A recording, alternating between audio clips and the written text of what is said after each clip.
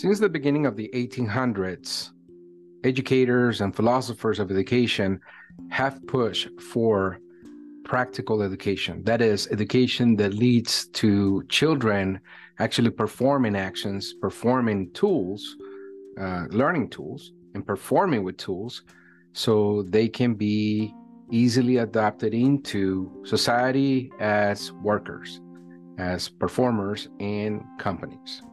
Of course, we know that today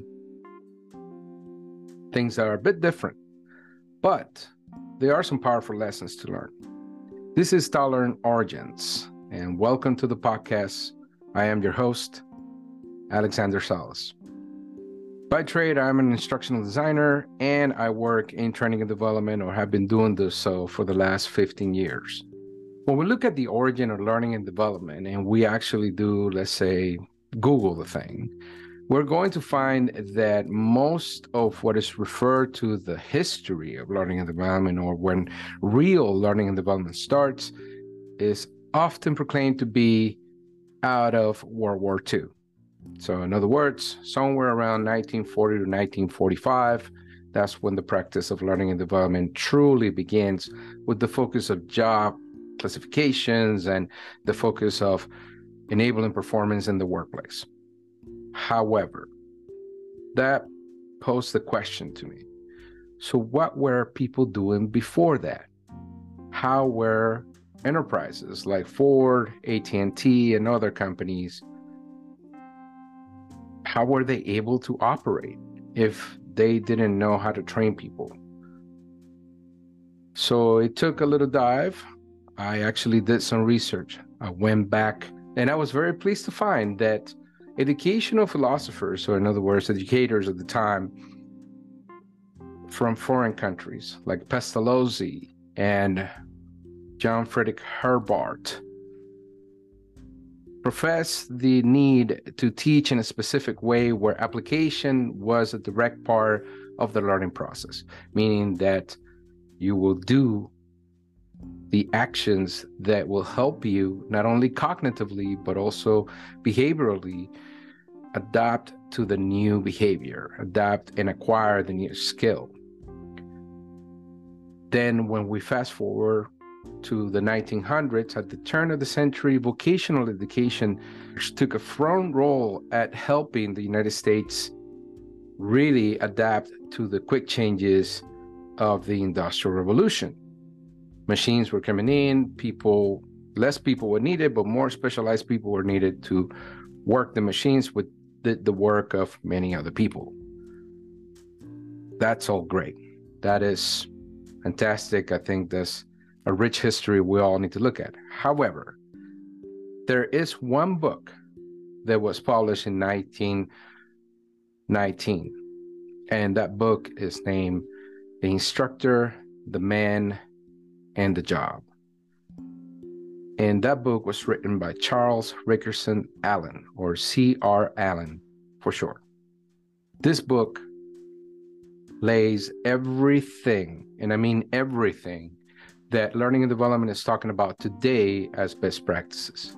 This book provides details, complete details as to how people should be trained, who are the learners, who should be training the learners, and also how an organization should support the establishment of a training department with training directors. This is significant because this actually is the foundation of that critical movement that most learning and development histories out there make reference to out of World War II. So today we're taking a look at that book and some of the big lessons in that book. So you, as a business owner or training and development enthusiast, or if you call yourself a learning and development or learning experience designer,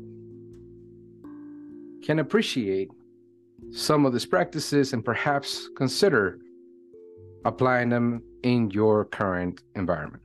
Before I get started, I want to thank you for listening. And if you'd like to watch, please go to our Rumble channel, which is available in the links on the description. I also give you links to the references to the books, which are fantastic in themselves, and something that really, if you love the profession, you will really appreciate. Outside of that, please know that this effort is not sponsored by anyone but me. I am doing this individually. I am not a historiographer of any kind. I can even mention the thing, I guess, or say it in one shot. So I'm not a historiographer of any kind. However, I have a strong interest in history. I think it can teach us many lessons. And there are some thoughts that I will share here that you may or may not agree with. The whole thing is that we both learn and have some insights as to what this information can give us. Besides that, I would like to remind you that this podcast is taking place in 2022. It has been over 100 years since this book was published. Some of the terms used in this book may seem like they are ignoring the existence of women or other genders, or also that is solely focused on men. However, this was the historical period at the time, and actually, if you stick around for the next episodes, I will have some information that will really enlighten you in the role of women in the workforce and training and development through this period, to this magnificent period. Okay, so we start with the events that led to the publishing of this book. Before we jump at the book, it's fair to give you this background. So we're talking about 1914 and the beginning of the First World War. And the United States does not get involved in World War I right away. President Woodrow Wilson then succeeds over in 1917 to engage in the war, and Congress declares war April 4th of 1917. What's the big deal? Well, the big deal is we got involved in the war. And if you think about it, the war started in 1914 and then in 1918. The involvement of the United States really sped up the victory. In less than a year, or in about a year or so, the war was over. The effort to support the troops with ships and creating shipyards was monumental. So our country was at war by our involvement in 1917. As we were involved in this, then there were some specific needs that we needed. There were not enough ships, and we had a threat from Germany U-boats, or Germany submarines at the time. The German submarines that were sinking our commercial ships. So merchant ships were being sunk, and also we had the need for more military transport vessels. So that triggered the necessity to build a U.S. shipping board, a regulatory department that was led by none other than Charles Schwab. Not to be confused with Schwab as the financing and investments company. Actually, Mr. Charles Schwab was a steel entrepreneur and steel executive at the major steel companies, including Carnegie Steel, for example.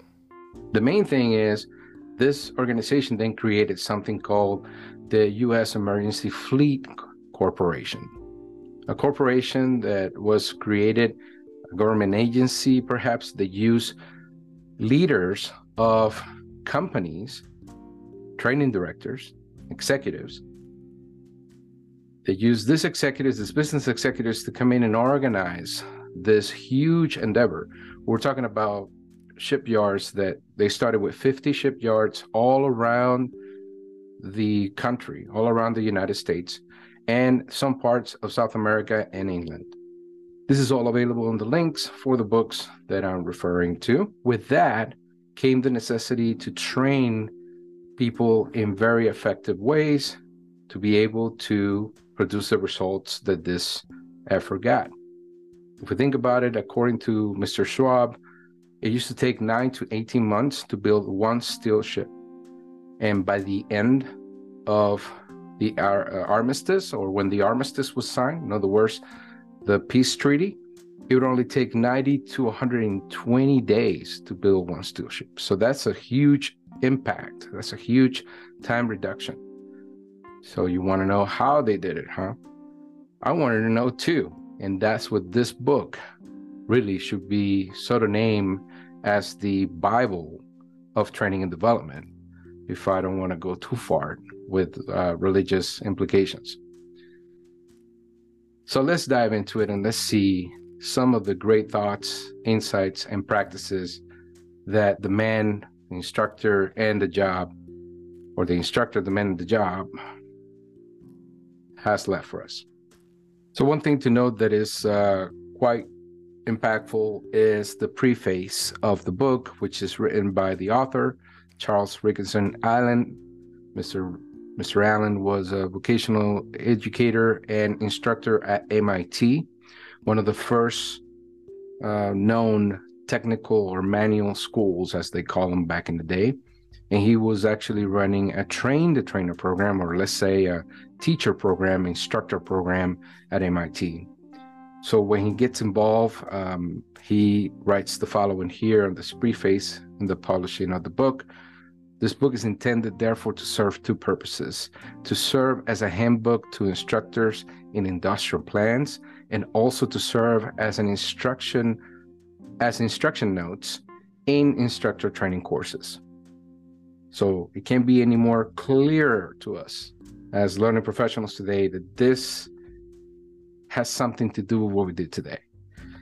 The material as presented here, he continues, has been developed out of notes originally used in instructor training courses and subsequently modified for the training of shipyard instructors in connection with the instructor training work of the Emergency Fleet Corporation under my direction, in which over 1,000 instructors have been trained. The last thought that he gives us here is, it is hoped that this book may contribute to the development of efficient training in our vocational schools and in our industries. If it does, the purpose for which it was written will have been accomplished. The book then continues with an introduction from another gentleman who was also a vocational educator and contributor or collaborator with Mr. Allen, and his name was C.A. Prosser, Prosser. And he praises, obviously, the magnificent work done by Mr. Allen, Charles Rickinson Allen, and, gives his impressions of what employers and foremen, so at that time, the position of foreman probably may exist today too, I guess, in construction. But foreman, the word for man means, pertains to specifically the role of a supervisor today.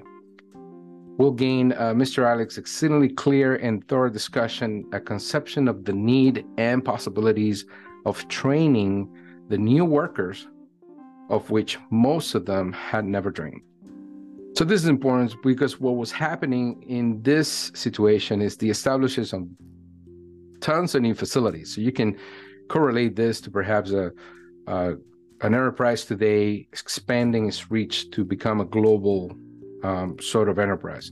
And what we had to deal with is the lack of skill. So they were training, one term that is used here in the book is green man. Green meaning you're green, you don't know it. You're coming in from the street, you don't know the trade, you don't know anything here. This book, there's not enough time to tell you how much this book goes into the whole setup for whether it is IoT or whether, obviously there's no mention of computer training. This is 1917, but how you set up the training, and you will be surprised that there are some key principles here that I find to be pretty aligned with anything that we learned after 1940s, the work of Robert Gagne, which again, there's no connection between Robert Gagne and C.R. Allen. Apparently doesn't seem to be, it doesn't seem like C.R. Allen is quoted in any of the work done by Gagne or any of the research done by Gagne. What I find about Robert Gagne is that his first paper is around the 1940s when he gained his doctorship, his PhD over at Brown University, what it seems like. So in this situation, we're going to break down the juicy stuff, the stuff that perhaps you may want to care about, and some interesting concepts. So here we go. Training in the plant is chapter 1, and he is discussing here about the principles of training. One of the key highlights on the principles of training is describing what will cost a lot of money for an employer, and discuss also when we should do training. So if you think a bit, he's already applying needs analysis here, giving an idea, okay, when should you do training? So for that, the statement is as follows. In general, it may be said that a job is worth training, for it presents these characteristics. 1, anybody cannot learn to do the job. That is, in training, it is found that a certain level or certain natural qualifications count as quickness, neatness, a good eye, physical strength, weight, etc. So he's addressing here that there are some natural qualifications that we have. That's what we can call talent, right? But doesn't mean you know how to do the job. So you have to be taught to do the job. You have to be instructed to do the job. The trade recognizes, and number 2, he says, the trade recognizes jobs of different degrees of difficulty in the same line. As for example, in machine shop work or in making paper boxes, there are recognized grades of jobs. So if you look at the organization today of the federal government and train and positions, it mirrors this completely. Qualifications, specific job levels, and it's the same as we look in private industry. There are instructional designers and there are senior instructional designers, right? There is, number 3 is there is a best way of doing the job. That is critical. That is so important, because often today you'll find that there's no clear instruction on what is the best way to do the job. You'll find also that today it's kind of left out there where perhaps companies are not documenting their processes or the best workflow for the jobs that are being provided. Number 4, it is recognized that an appreciable period of time is required for a learner. Pay attention to this part because it's actually straight from the book. Learner. The term learner is being used in 1917 to reach maximum efficiency. In other words, a man cannot do the job as well as the first time as he can after a period of practice. Here, again, we see the need for practice, the need for training, which will lead to learning. So very important to kind of pay attention to those facts. I think it's a very interesting thing. It gives clear guidance here as to, when you should be training people. And then we have the best situation, something that he mentions as well, which is if the training process has to be carried out somehow, we will have the best conditions if each man were trained so that he could do his job the best possible way. Number 2, each man were trained to do his job in the least time compatible with thorough training. And number 3, experiences of each man during the training period have been such that he stayed through the training period, did not quit when only partly trained. So here we're also discussing the experience of those folks that are trainees, learners. So if you think about it, Learning experience design, not really a new thing. This is experience. We're concerned with the experience from the beginning because this process here and what the mantra that we have in this book is giving us also systemic thought, right? So it's not only thinking about the job, the employee, the employer, but also all the surrounding pieces of that. So now let's talk about factors that increase cost for enterprises, for businesses. Listen to these things and think to yourself if these are still applicable to today's world, right? To companies today. Some factors in the overhead training cost. Among the important factors tending to increase the overhead training costs are, number one, turning out second-class men because no precautions were taken to see that the learners were trained only by first-class men. One thing to mention here too is that it seems that the term man is used as a general gathering of the full population because there were actually women working in these factories at this time. So it might be a sign of the times or indication of the times that the term was used generally to say the men, or kind of like what some people often say guys, and they mean guys and gals. So something to think about there. But primarily, it focuses on the fact that you have to have people that know what they're doing, they have done their job, to train others to reach that same level of proficiency. And that is super important because really there's not really a way to defend that. If you don't have the experience of doing the work, how can you teach anyone to become well adapted to perform in that job? You don't know what the job, you don't know how to do the job. So how will you do that? So at that point, you can only teach concepts related to the job, but you can't really teach the skill of the job. Taking too little time. Number two, taking too little time to train a man properly because it was nobody's business to follow him up and check him up to see that he was properly trained. That is systemic training right there. That is learning experience design. You know, we know that today people speak about learning experience design in two focuses. One is UX and the other one is not focusing just on one event. Well, when you do any type of training interaction or any training intervention, it should be a system that is involved, not just doing a class or some kind of course and doing that and then just letting it go.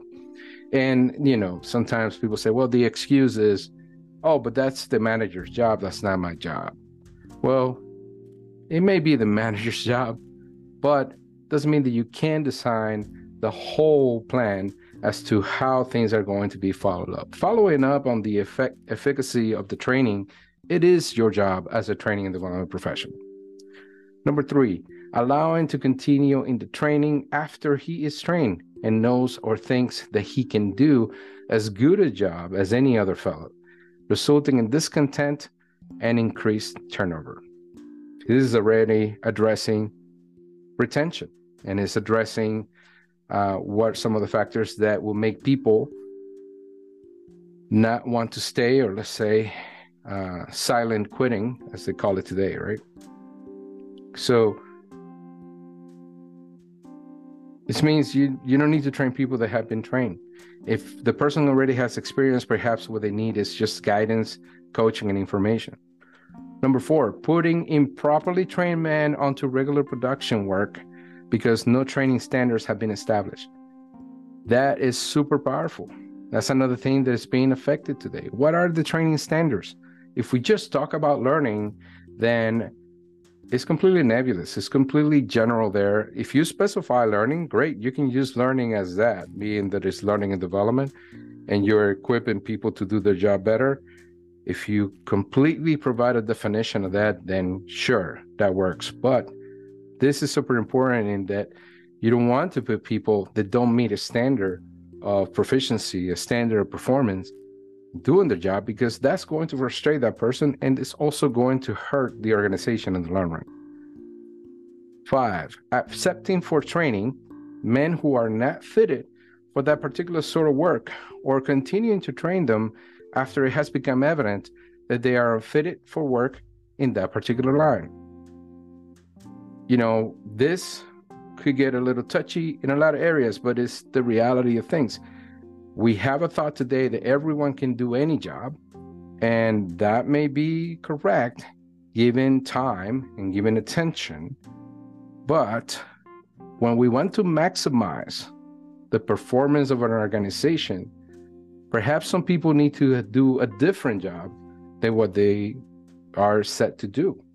And that will lead to better organization and better outcomes in a company. So these are some factors that will increase training cost. And if you're keeping someone in a job that they're not going to be good at, that can cost the company quite gravely. As C.R. Allen lists all these factors that increase training costs, he goes into deeper detail as to what that is. And then he's providing a summary of conditions for effective training. So what are the conditions for effective training? If a concern must train somehow in order to keep up the effectiveness of its force, and all concerns must, its problem is to secure maximum production and minimum overhead costs by bringing all of its force to a point where they can all do their different jobs in the best way. Since training, no matter how it's carried on, puts an overhead charge on the business, the problem is to train as well as possible, but to keep the training costs as low as possible and still train first-class men. This is largely a matter of meeting certain conditions, among the most important, which are training the right people by some suitable method of selection, conducting the breaking in process in such a way that the learner will stay through it and then remain with the concern, establishing standards of good workmanship and training on those standards. So those are three basic principles, and it starts pretty much with hiring. So when you're hiring and you're selecting folks, make sure you're hiring and selecting the right folks, meaning the capabilities they have, what is it that they can bring on their interview, what are the skills and the trajectory, right? And then from there, the break-in process, which is pretty much what your onboarding kind of leads to, and you want to do it in a way that people will feel welcome and they'll learn to stay and remain with the concern. So break-in process can be considered onboarding as well, not only onboarding as in the organizational onboarding, but onboarding into the job of the profession, right? You don't want to grab somebody in and throw them in the floor and say, hey, good luck, have fun, or go to your office, start working, have fun. You want to break them in, scaffold them into the situation. However, the key component there is that you want to establish standards of good workmanship and training on those standards. And that's something that is not often seen today, or let's say clearly communicated, right? So methods of training is another very important thing that he broke down, and this has really caught my attention. And I didn't know that there was such knowledge at this time like that. So there are two methods that he breaks down that he recognizes at the time, or which one is more effective or not. And to me, this is sort of the beginning of instructional design per se. So he talks about a method known as training by absorption. And training by absorption is pretty much what you see today in many restaurants and things like that. I'm not saying that, restaurant companies are now still doing the same, but I see it quite often in restaurants and local breakfast, let's say small mom and pop shops and whatnot, where you start working there and you start working. You don't go to training. Your training is actually through work, and it's what is known today as sink or swim in many cases. In other words, you're going to get in there and you're going to start doing the work. Maybe somebody's guiding you. Maybe there's a person, they pair you up with someone that is already has experience in the job, but that's the problem, right? Because you can end up with someone that doesn't really care about the job, and that will affect completely that person. So he does mention that this job method is not efficient. It's not the best one to use. The second method he mentions is training by intention, and this thoroughly links up with the purpose of instructional design. Meaning we have a purpose, we have a set of instruction that we need to do. There's job tasks, and there are certain stacks that need to be completed, achieved, goals that need to be achieved, functions that need to be performed. So he mentions that training by intention differs from training by absorption in that there is some recognized plan for training the new man. So if somebody's expected to train them either as all of his job or as part of his job, and this is where we're calling now for the need of the training instructor or the training learning facilitator. So he closes by saying definite training departments whose sole responsibility is to train, as described in this book, in trade schools, will illustrate training by intention carried to the extreme point of development. In all of these cases, somebody is paid to train the new personnel. So it is intended that he shall be trained, hence the name. And therefore, training by intention begins to what we know as training and development. Now, he goes into quick detail in the comparison of the two and breaks all that down, and also establishes how people need to go about it and do and what's required to do training by intention. Now, one term that comes back and forth is putting it over, and that's sort of a way of communicating knowledge transfer. So putting it over means knowledge transferring. He mentions this as whenever a man has the job of putting over what he knows to somebody else, whether he thinks so or not, he is an instructor. His job is to instruct, or to use the common word, the more common word, he is a teacher and his job is to teach. Men who give shop instruction rarely think of themselves as teachers. They seldom realize that they have the same sort of a job as any other teacher, but such is the fact. So far as the teaching end of it goes, teaching Bill Jones how to set an index head on a universal miller, these are terms for a machine, teaching a new recruit how to handle a rifle, and teaching Bill's son, Sammy Jones, how to solve an algebraic equation are all the same sort of jobs. So very interesting in the comparison there of training and the need for an instructor and the need for intentional training, meaning with a training plan. And all this obviously supported by instructional design. So why does it call for a specialized team to train folks? He states that in a paragraph that says why the use of regular production force interferes with effective training. So if training interferes with production, the situation also works backwards. That means, and we see this at companies all the time where, people don't have enough time to train. Well, if you have much time to train, that also impedes on production. And you have people that are in training classes that perhaps are still working and really not getting anything out of the training, and perhaps not doing the job right when they're doing it in training. So primarily when he calls out about definitely and accidentally trained instructors is that there are people out there naturally capable of providing instruction, or say training folks to do their job well. But as we know, many SMEs or subject matter experts, which are basically what these folks are, may not have that capacity. But he does call for the need of a train-the-trainer programs. In other words, you got to use experienced people to become trainers. And that makes complete sense because although you may not agree with this because perhaps you're one of those folks that don't have the experience, but you're doing the training. Otherwise, we're doing what schools kind of do.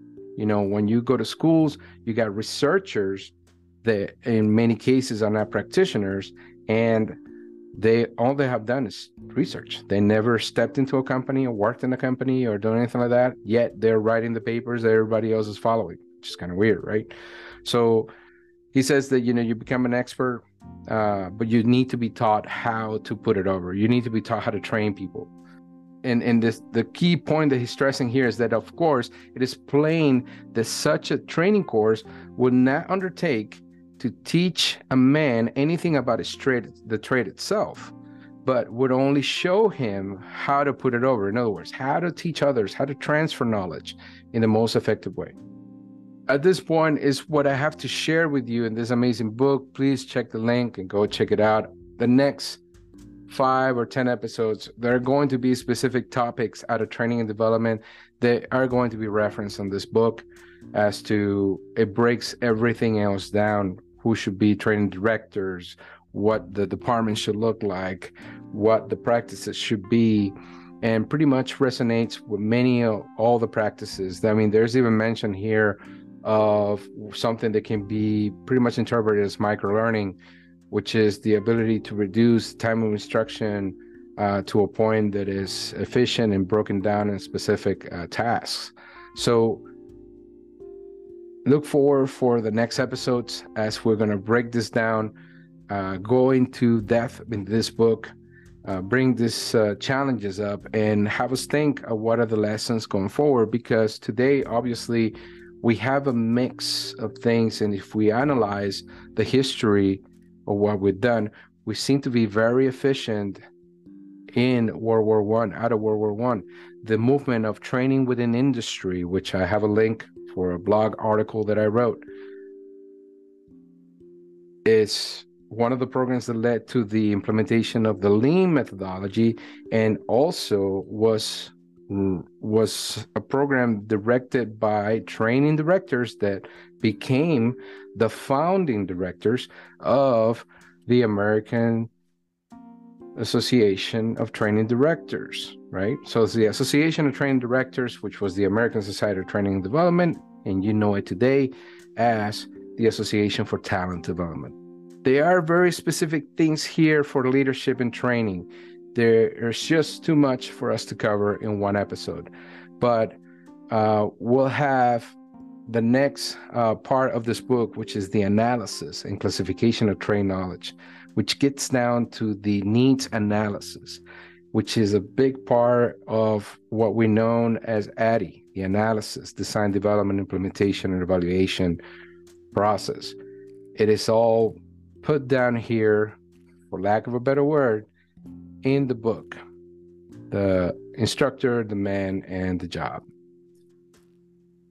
So it's been a pleasure to have you here in this session. I hope you learned some great things.